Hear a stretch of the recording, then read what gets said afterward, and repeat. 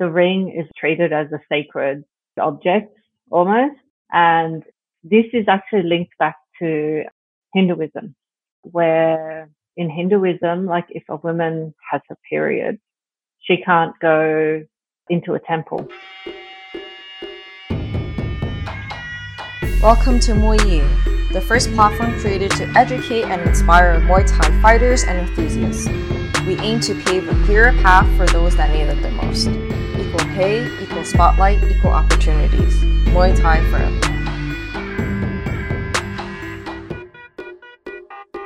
Hello and welcome to Muay Ying, the podcast. Today we have Helen Tran on the show to talk about Buddhism and spirituality in Muay Thai. Helen is an Australian photographer that's been living in Phuket, Thailand for the last few years. She's shot dozens of Muay Thai fights ringside and is a key member at Revolution Muay Thai in Phuket.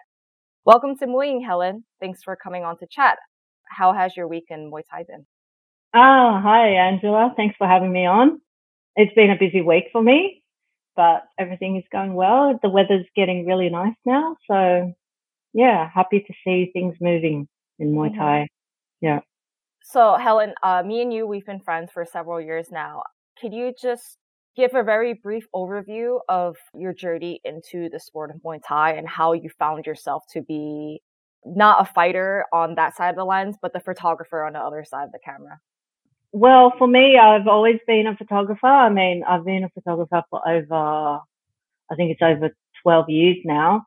So I started my Muay Thai journey very late. And so, I tend to photograph the things that I'm interested in.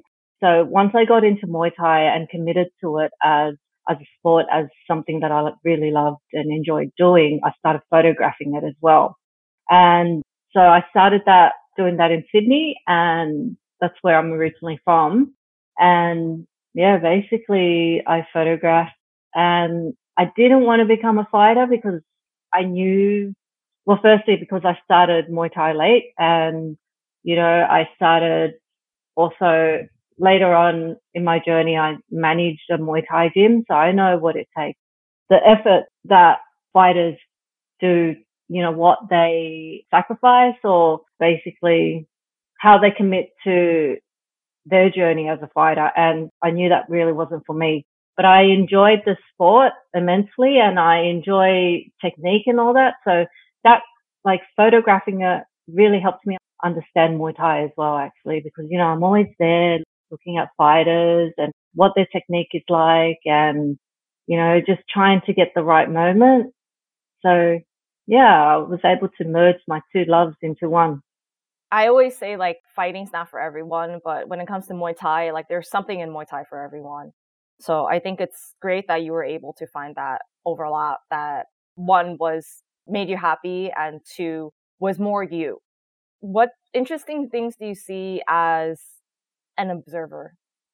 Well, I was working on this project, which I'm still kind of working on, but more on the completion side of it. And what I noticed was that there was a disparity between female fighters and male fighters in Thailand. So I based my project on that. So that's one of the things that I was able to observe in photographing Muay Thai. I saw that a lot of male fighters had more attention than the female fighters, and they struggled to get a lot of fights as well. So basically I wanted to tell their stories through my photos. And that's what I set out to do. And I think I worked on that for about 1.5 years, I think it was. And yeah, it's been really interesting. And, being able to go to the stadiums and all that has been an amazing experience, like to see real Muay Thai, like everything is Muay Thai, but then to witness it at the stadium in Thailand, with the gamblers and the crowd and just that energy there, it's just really something that's amazing to see and to feel and to be a part of, actually. Super cool. Mm-hmm, mm-hmm. Yeah. It's definitely a very intense feeling being in those stadiums. Like, you feel everyone's energy, you feel their excitement, you feel their nervousness, you feel like the wins and the losses. And even if you don't know the person, all those emotions come out. Yeah. I don't know, like, if it's actually moving forward. I wonder whether it's going to be like that again, actually. So it's something interesting that we're going to like watch this space and see how it develops. Mm-hmm, mm-hmm. So, Helen, you're a religious person and also very spiritual. Those two aspects are similar, but still different, and people sometimes get them mixed up. What do you think the differences are between religion and spirituality, and where do they overlap? I don't know whether I'm actually like a religious person, rather. Like, I'm Buddhist and my parents were Buddhist, so it was something that I was born into. But, my family never really did much about it. Like, other than the traditions that like you kind of do, like if someone had to go to church and they'd go to church, but then not really understanding something. So, sometimes for New Year's or for these occasions, we'd go to the temple or we set up an altar and do our thing. But I didn't really get into it until much later. And I can't say that I'm actually a religious person, but there are some practices that I do. And I would say I'm more of a spiritual person because I think, it's just the path that I live by rather than, I'm not sure, like I'd say that religion and spirituality is very much similar to each other though. But there's such I don't know, I wouldn't say it's taboo, but there's just such a name associated to say that you're a religious person these days. Mm-hmm. You know what I mean? Like a stigma or Mm-hmm. I don't know actually. I think people, they tend to think of extremists. That's probably why. Yeah. But yeah, obviously there are extremists in every religion, every following of any sort. But when I meant like religious person, it just meant like someone who practices the religion and tries to learn more about it.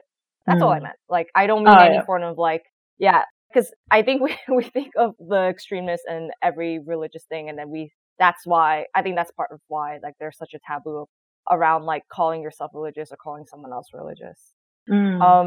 So I grew up also from a Buddhist family. My parents are Buddhist. They were raised Buddhist from the countries that they were from and within their families.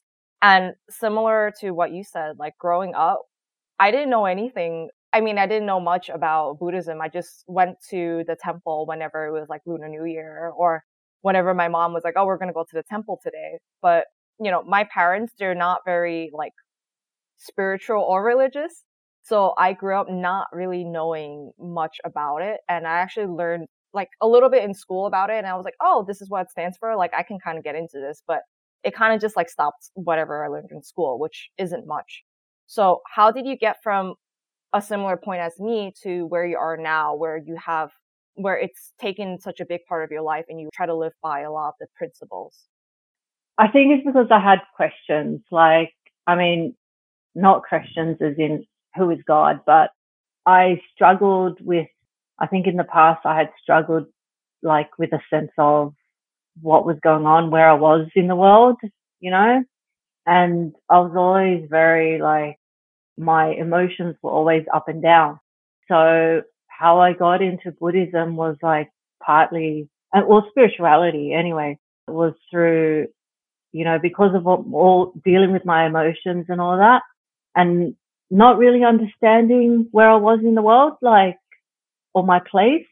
I got into it by like through meditation and, just I was lucky enough to, when you start going on your path, right? Sometimes like a teacher would appear, and there are lessons along the way. Like you would meet people who kind of like steer you in the right direction. I was lucky enough to have that. So I think in my questions, like it was easy because I was born, like my parents were Buddhist and I was born Buddhist. It was easy for me to start to learn more about it. So I started reading and just finding out more about like what Buddhism was and what it stood for basically. And, once I started looking into it, it was like, okay, so it's not really a religion per se, but it was more like, because Buddha himself was like, yeah, you've got these things that you can follow, but hey, just try it out. You can make mistakes. It's okay. So I liked that, you know, and it was like, okay, it's not like saying do this, do that. It's like just see how it goes. And yeah, even with my very limited understanding and knowledge of Buddhism, I always saw it as more of a philosophy than a religion. Yeah, definitely. Like, I mean, it really is more of a philosophy. Like once you start reading more about it, there's a lot of things like basically that, you know, has to do with philosophy. And I think that's what got me interested in it as well, because I like philosophy. I like discussing things about the world. Yeah. And just thinking about things, introspection and things like that. Yeah, right? Definitely. So upon your research, did you learn that there are different types of Buddhism? Because from what I know, there are two like broad schools of it. And there's one school that you see in most Eastern Asian countries, such as Taiwan, parts of Japan. And there's another school of it that you see in Southeast Asia, such as Thailand.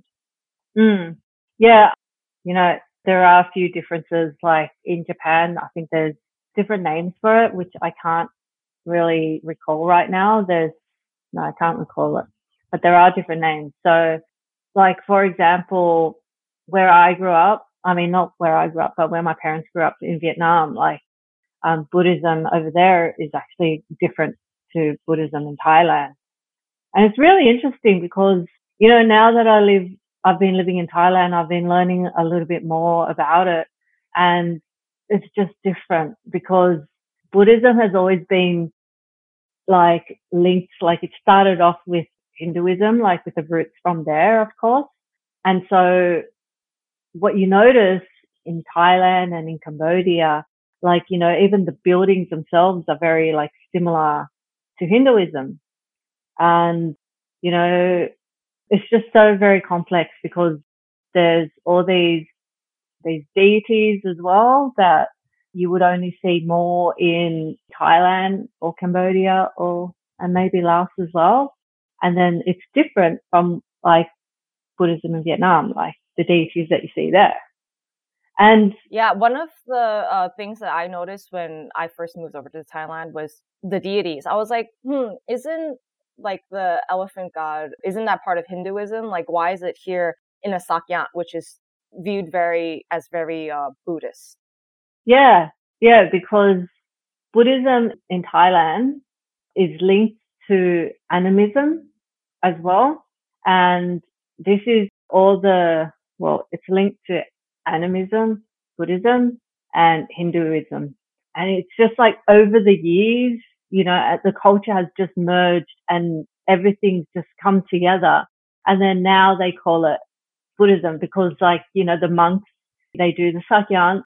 And technically, actually, if you know, there's some parts in Buddhism where it's like, when I started to learn about it, I was like, well, I thought, you know, because Sakyants are like it's like a magical thing. That's the belief, you know, that it's got protective stuff. And when I was learning about it, I was like thinking, I thought magic was really not something that the Buddha himself like believed in.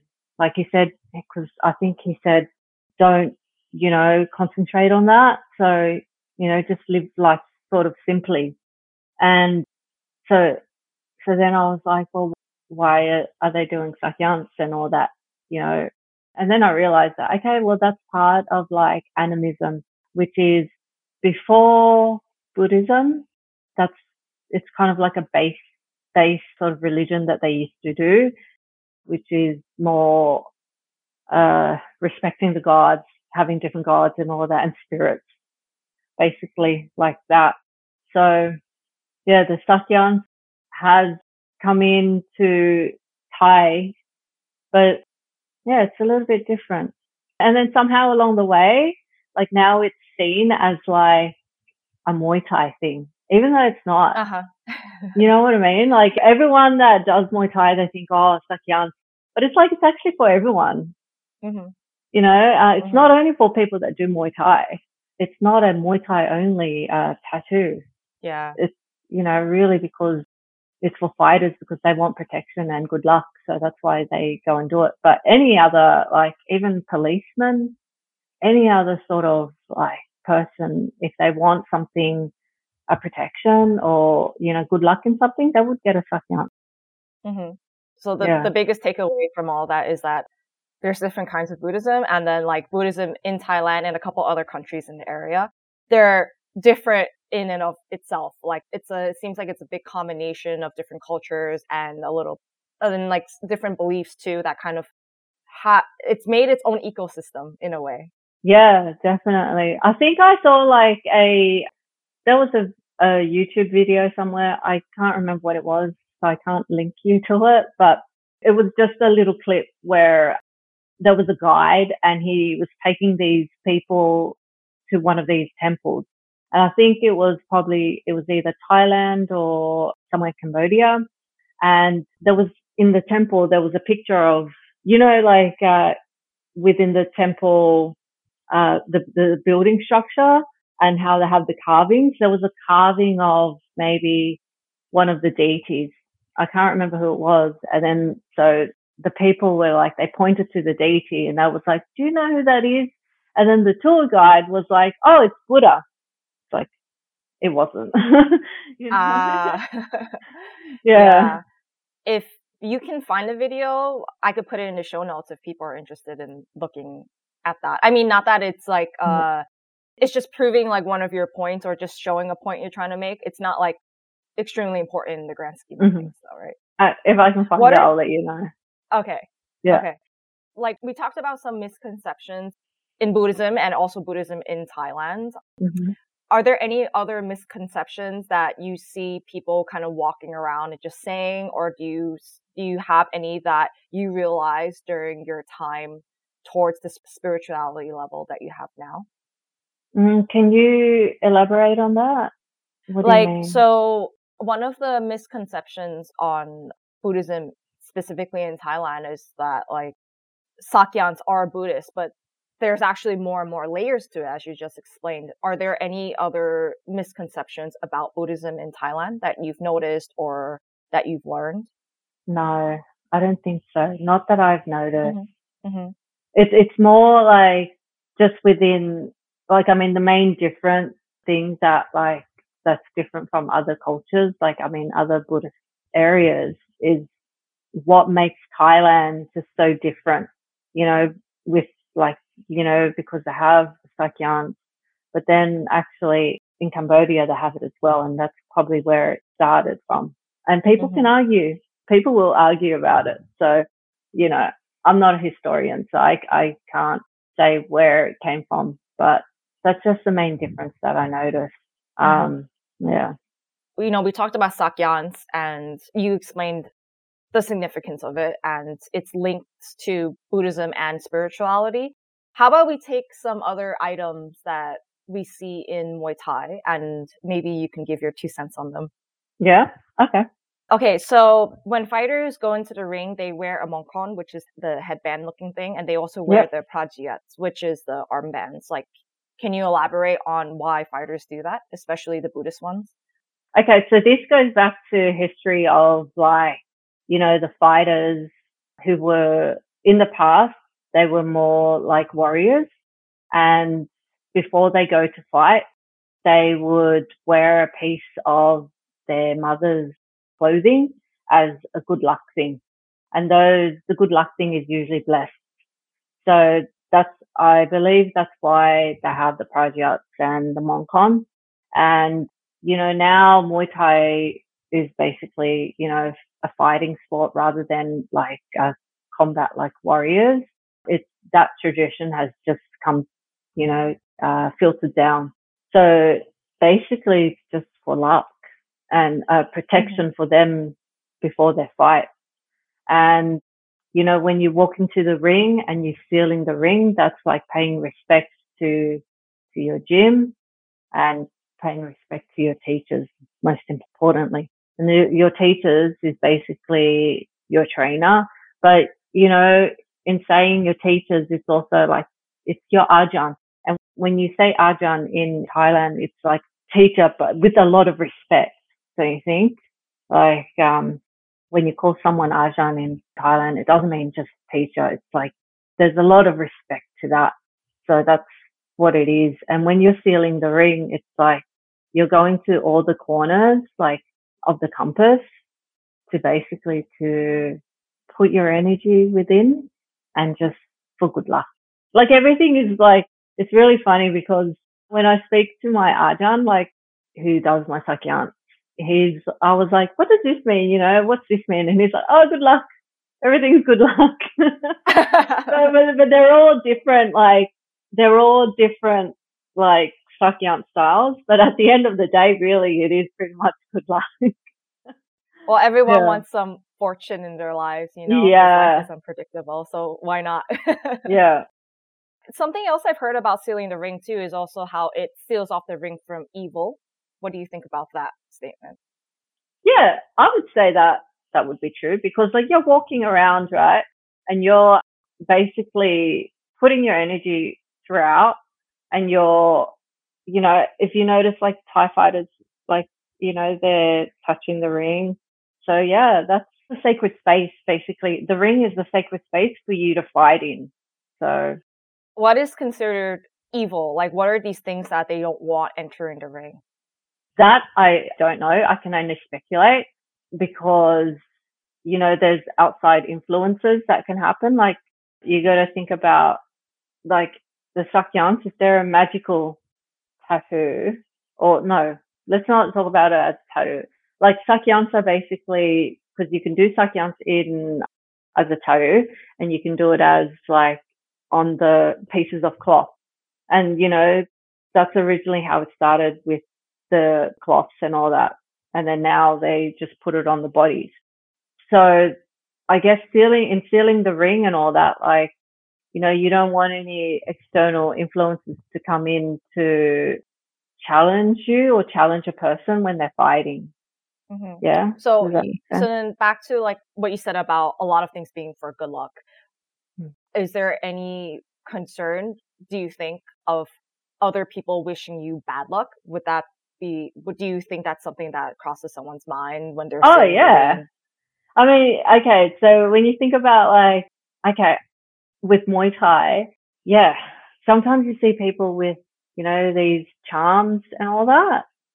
And that, like, those charms are also like, they're lucky charms and all that, but they're blessed items as well, similar to Sakyant.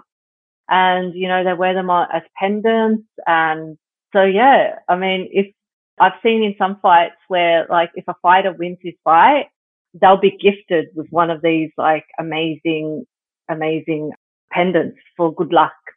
So you can say that the opposite thing would happen, like, because these guys are like gambling as well, you know. So the gamblers like really believe in these like items. And so if they believe in good luck, then of course, like someone would also wish someone ill feeling or some bad luck to happen so that they personally could win the fight and win their money. Do you know what I mean? Mm-hmm. Yeah, So yeah, of course. I wouldn't be surprised. Yeah. Mm-hmm. We talked a lot about like sealing a ring, which is part of the White Crew. And White Crew in Thai, it literally means respecting your teacher. Like, why is the motion of putting your hands together and kind of like putting your head down a little bit? And in Thailand, it's used as a greeting. Also in other countries in the area, it's used as a greeting and also as like a sign of respect. There are differences in the why, and the lower the level in the why, the less respect level you're giving the person you're wine to, and the higher the why goes up on the head, the more respect it's going to. Do you see any links to this with the Buddhism that they have in Thailand? Yeah, for sure.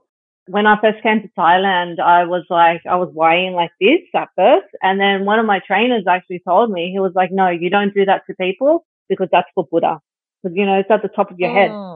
He goes, you would only do that like at the temple and all that. He goes, you don't do it to your teachers. So like maybe with your teachers, it's just a little bit lower. Yeah. So that was really interesting. And that is definitely interesting. Something else I heard was that, women also don't lie with their hands up that high. That was something else I heard as well. There was a Thai trainer who was like, oh no, you lady, you don't whine like that. Only men whine like that. Oh. And me being like, new to the sport, like I saw men whine pretty high to their ajahns or other ajahns at the gym. And then when I like try to learn by watching. Mm-hmm. So then when I did the same, there a lot of them were like, no, you don't do that. You just do it like this, a little Ah, bit lower. Uh, interesting. yeah, I mean, I don't know if that's like a Buddhism thing or if it's more of a cultural thing or maybe a bit of both. But it was just also something else that I wanted to point out in a way. Mm-hmm. So then there's a lot of things in Thailand and Thai Buddhism about like levels, right? Like the why being one of them. Like the higher you are on something, what would be a good term? Like the more respect it's given. Mm-hmm. Um, and that's also given to the Mongkon. Like one of the rules of the Mongkon is that it cannot touch the floor. Mm. What is the significance of the floor or the lack of significance of the floor? Like why can't something that's blessed be on the floor? Well, because it's basically to do with the levels. Anything that's on the floor is like considered as dirty, you know. Mm-hmm. So obviously a blessed item, it has to be like at the top. You can never put it on the ground because that's disrespecting it, you know. Mm-hmm. Also in even not just Thai Buddhism, but even like, but more so actually with Thai Buddhism actually, because Thais, they say that the feet is dirty. So that's the lowest part. And when you go to a temple, you never point your feet towards Buddha. Never. Mm-hmm. So, you know, but I mean, this is the same in like other countries as well, but it's more noted in Thailand. That's what I've noticed. And they make it a point. You just never point your feet towards like, Buddha. Yeah. So in, with the Mongkong, it's the same thing because you're putting that on your head, you know, so that's why I must never like touch the ground because it's such a blessed item. So, Where do people usually put their Mongkons? yeah, when you go to fights and all that, I love, this is what like one of the things that I really love to see because it's like, you know, there's so much respect for this Hong Kong, you know, they always put it at the top somewhere. They'll find like an area where they can put it up and then you'll see like Hong Kong's like around, you know, hung up somewhere. And I think that's a really nice, I think it's nice tradition. Like it's not just a tradition, but I mean, it's something that's uniquely Thai and also like for Muay Thai, you know? So Mm-hmm. if I see someone like putting their Hong Kong on the ground, I'm like, hey, you shouldn't be doing that. You should be, you know, putting it at the top. But even I know that some people like they say that like women can't really touch the Hong Kongs as well. Some Hong Kongs you shouldn't be touched because I remember once I think I accidentally reached to grab one and they were like, no, no, no, you know, don't because you're a woman. And I Mm-hmm. was like, okay. We're definitely going to touch upon the differences of like what women can or cannot do in like the realm of Buddhism Mm, in Thailand and how it relates to Muay Thai. But back to the Mongkon thing is like, I've even heard like at some points it's like, you know, a lot of Mongkons are blessed by a monk. And I've even heard some people saying like, oh, once it touches the floor, the good luck is gone. And I do think it's interesting, like you said, just when you go to the fights and stuff, people carry it around like it's more valuable than anything they have on them at the moment. More valuable than money, more valuable than their phone.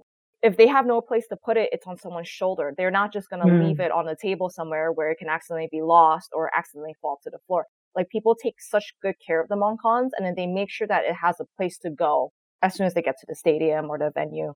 So it's definitely like very interesting to note, like as someone who's been in Thailand, same as you, like there are people who don't seem like spiritual or religious. And then as soon as they get to the fights, that part of them is turned on in a way.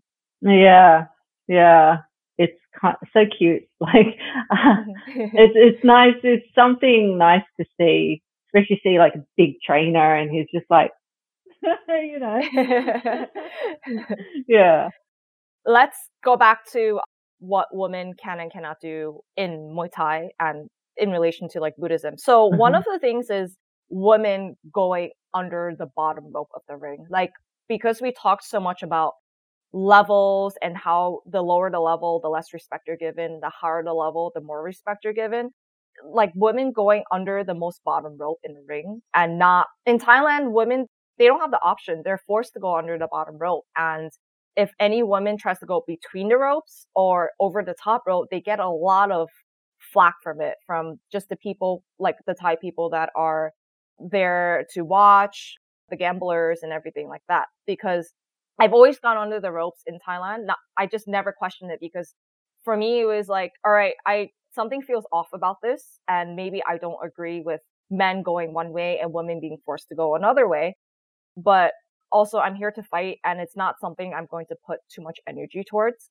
And I remember there was this one time when a trainer just kind of temporarily forgot in like the craziness of a fight. I finished the fight, the decision was made, and I was about to exit the ring, and then the trainer like automatically pushed down the top rope, as he would for like any of his other fighters who are not women. And then all of a sudden, everyone in the crowd was like, hey, hey, hey, hey, Puying, Puying, which means woman in Thai. Yeah. And then they were like, no, no, no, she can't go over it. And he was so embarrassed, and he was like apologizing. He was like, oh, I'm sorry, I just forgot. And then he had to lift up the bottom rope so I could roll out from under it. And this thing, it kind of rubs a lot of, especially Westerners, the wrong way. Yeah. A lot of Westerners are like, well, why am I going under the bottom rope? Why am I seen as beneath men? Why am I seen as subpar to men? So what is the reason why women have to go under the ropes in a Muay Thai ring? That one, I don't really know that much. Like, I mean, that's more of a tradition with Muay Thai, I would say. Like, it's more of a Thai tradition. Probably the real reason, like, is it's just lost, like, along the way. Unless, yeah, I have asked some old trainers as well, like, you know, the ones who've been around for a while, and they never really gave me an answer that I thought was, you know, whether it was logical or whether it made any sense. Like, I don't think they really knew themselves. So it's just like an accepted thing. Okay.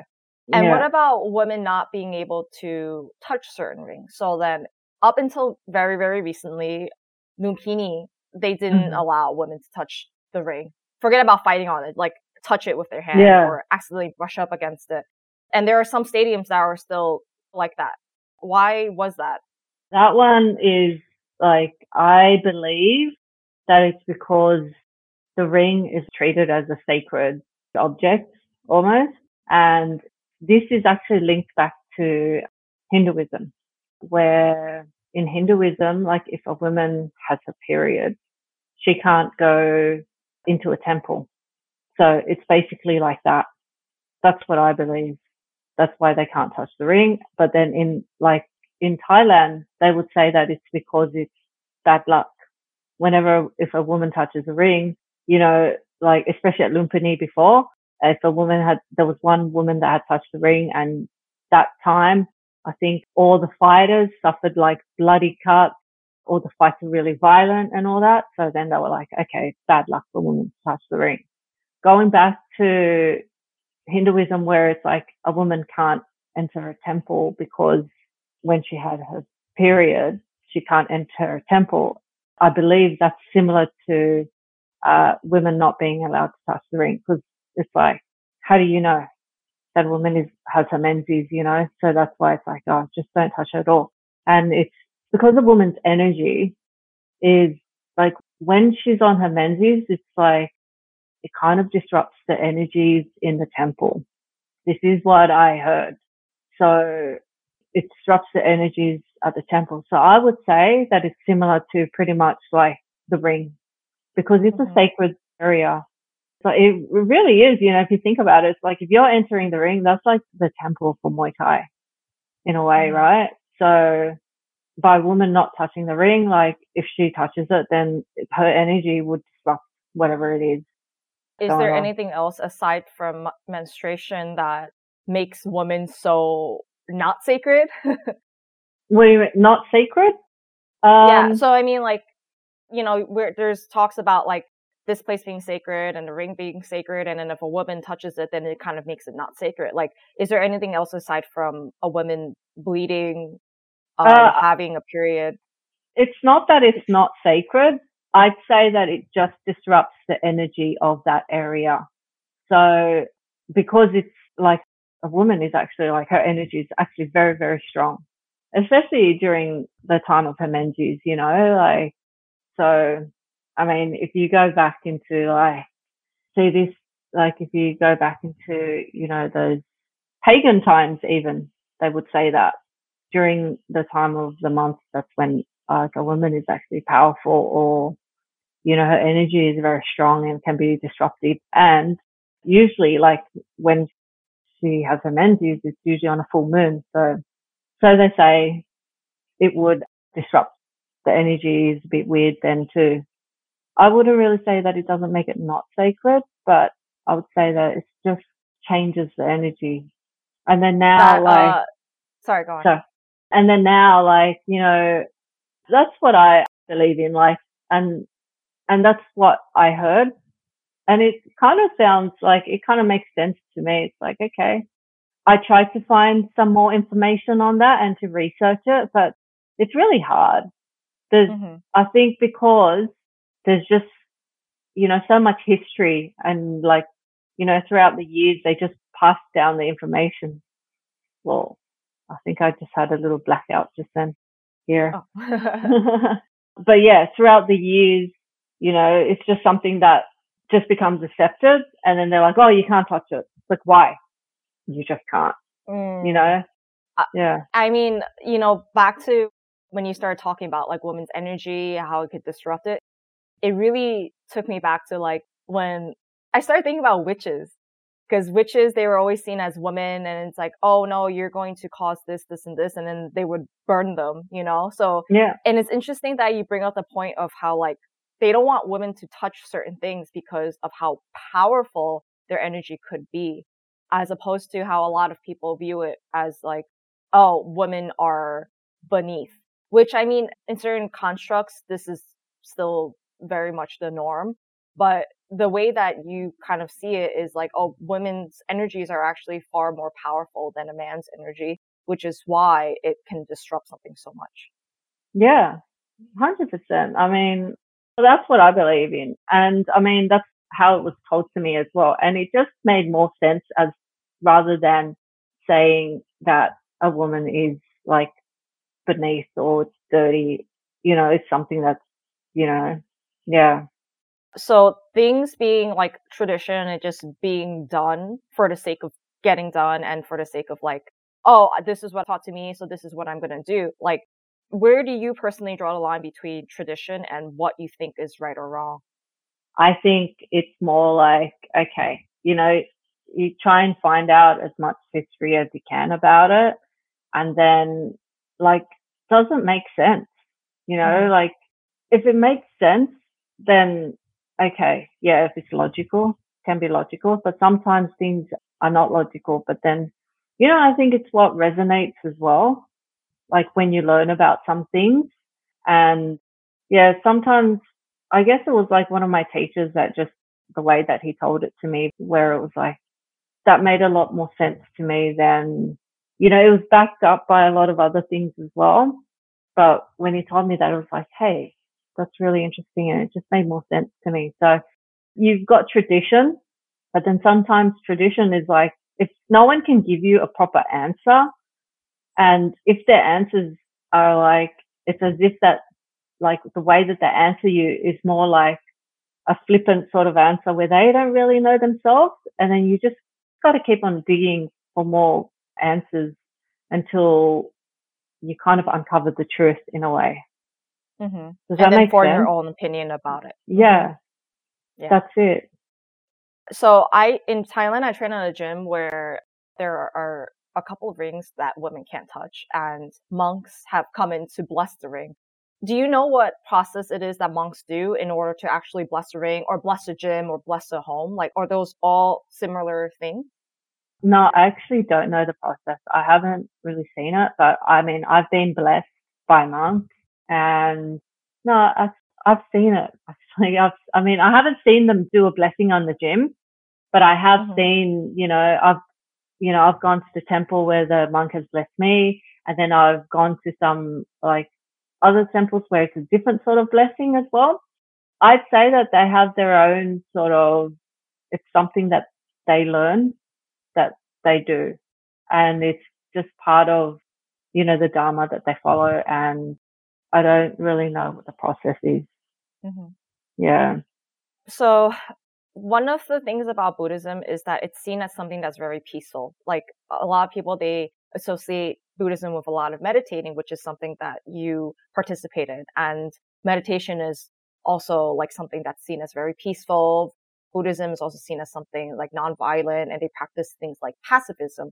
So going on to say that Buddhism preaches nonviolence, and when you look at Muay Thai, it's something that's violence, right? At least when you look at it from like a fighting standpoint. How do you think this consolidates with each other? That's a good question. I think I need to think more about this question. Mm-hmm. Yeah. That's okay. I don't know if I can actually answer you today about it, but it is something that I'd like to think deeply on and come back to you.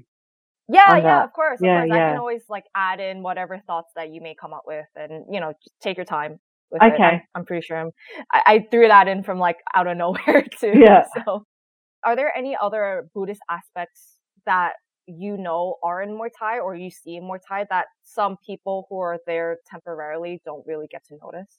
Well, I mean, if you're starting in Muay Thai, that you don't really know that the Wai Kru or the Mongkong or the Praja are actually like, they're linked to Buddhism, even like, especially like the Wai Kru, and people don't know that. They think, oh, it's just a dance or something that you do, but it's actually linked to Buddhism. So in Thailand. So I think those are the main things, and they don't realize that.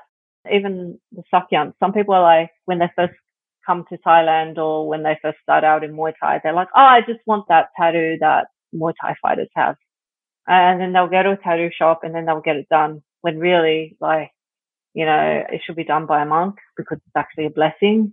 And, there's a process around it, right? So, and even the Sakyans, like, there's special words of power or luck and whatnot that these monks and the Ajahns, like, they learn and they study it for years and years and years.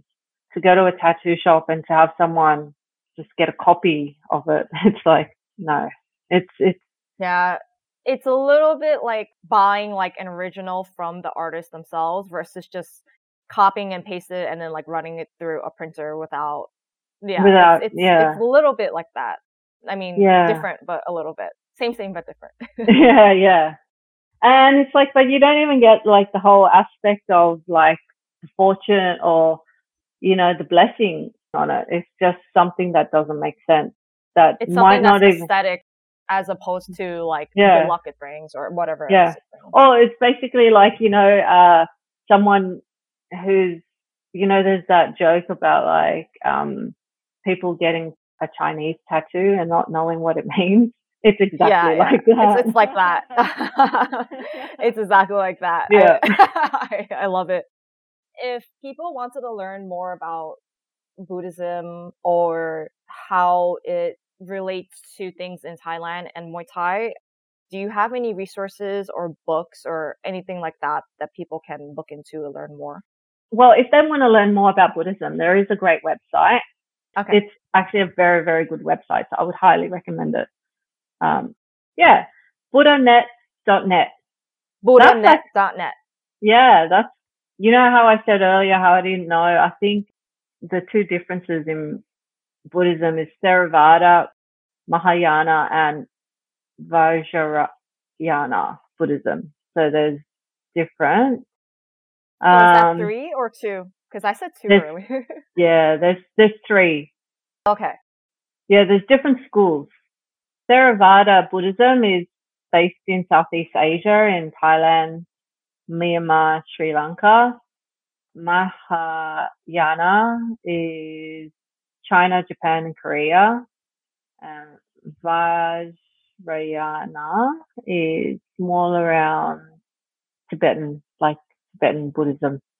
Yeah, it's so interesting. Yeah, so I would recommend Buddhanet.net.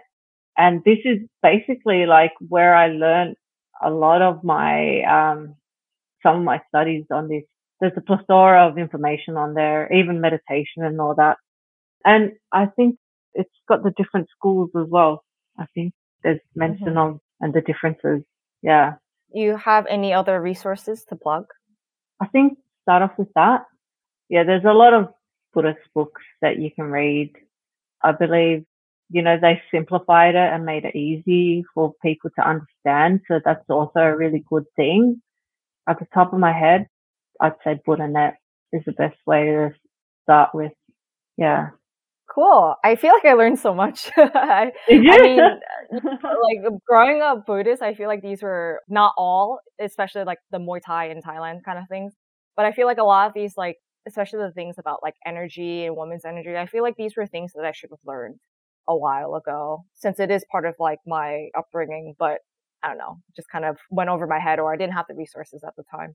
Well, like with the energy stuff, like I think that's not something that a lot of people know about either. I mean, that was taught to Mm-hmm. me by mouth by one of my teachers who knows a lot about Buddhism and Hinduism and, like he knows a lot about religion. So that's how he told me about it.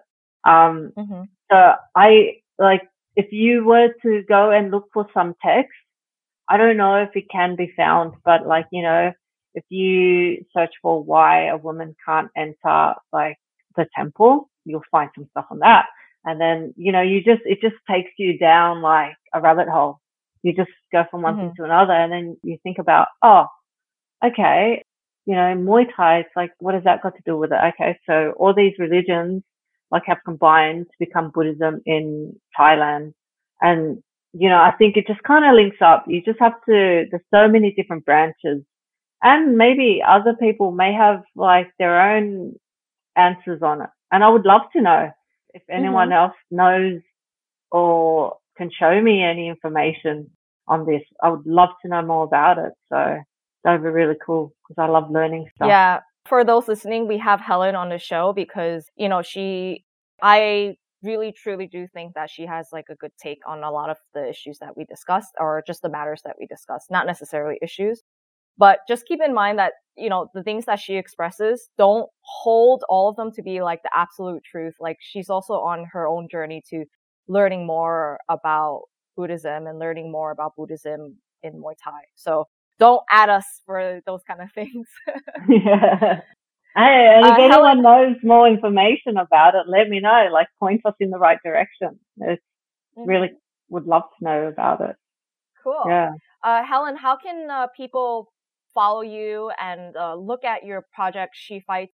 I really love that project. It just brought so many stories and just things beyond the surface level, beyond just taking a few words from a fighter about who they are. Like it really captured, like, the word you like to use, energy. It really Hmm. captured the energy of the fighters that you shot in both the photo form and also in the words. So how can people look at that? And also how can people follow you and get in contact with you? I'm on Instagram. I'm not always like very active on there, but you can find me on Instagram at helentran.co. That's where you can see my She Fights project. Hopefully I will eventually wrap that up. That's the plan because at the moment, I don't feel a need to continue on with it rather than, I created what I did was I interviewed so many people and took so many photos and I have like thousands of images of women, and their stories and there's still so much more to tell. And then I guess I reached a point where it's like, oh, it's got to stop somewhere for me anyway, because there's other things. I'm not just a Muay Thai photographer. I'm a photographer. And there are other things that I want to explore and other areas that I want to get into in terms of photography. So for now, I think wrapping up She Fight, the women that I picked participated and, we were able to compile like a story or basically an understanding of the struggles that the women went through. And that's what I said, that's what my project was about. I just wanted to highlight that the disparity really. It was to do that. And I think I achieved that. So now it's about me wrapping up the project and then maybe doing something a little bit further about it, but I'm not sure yet. So, Mm-hmm. um, yeah, you can read the story there. Maybe later on I will do a website or do a link with, so then you can see the photos rather than on Instagram that's so small, but you can see it like in a bigger size. It'll be nicer to see, I think. Yeah. So it's something in progress that's been put on hold, but selfishly, it's something that I really enjoy. So I do hope that it continues on for longer rather than stopping sooner. Yeah. Yeah, it's my little baby project. I think you mentioning it now, it's like, oh, yeah, it brings back a lot of memories. Yeah, very, very good memories at that too. Yeah. Well, Helen, thanks for coming on to talk. I know that you have plenty of other stuff to do as you're not just here to talk about Buddhism and educating us on it. Thank you. Thanks for having me. There were things that you could learn from it. And yeah. Thank you for listening to Muay Ying, the first platform focused on those in the Muay Thai community that deserve more attention than they get. For more information on training, fighting, living in Thailand, and other episodes, please visit muay-ying.com. This is your host, Angela Chang, signing off. See you in the next episode of Muay Ying.